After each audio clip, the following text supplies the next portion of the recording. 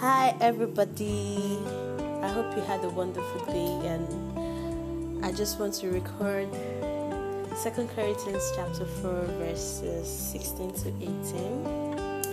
And I hope as you listen, you're blessed by this wonderful scripture. So, we're not giving up. How could we? Even though on the outside, it often looks like things are falling apart on us.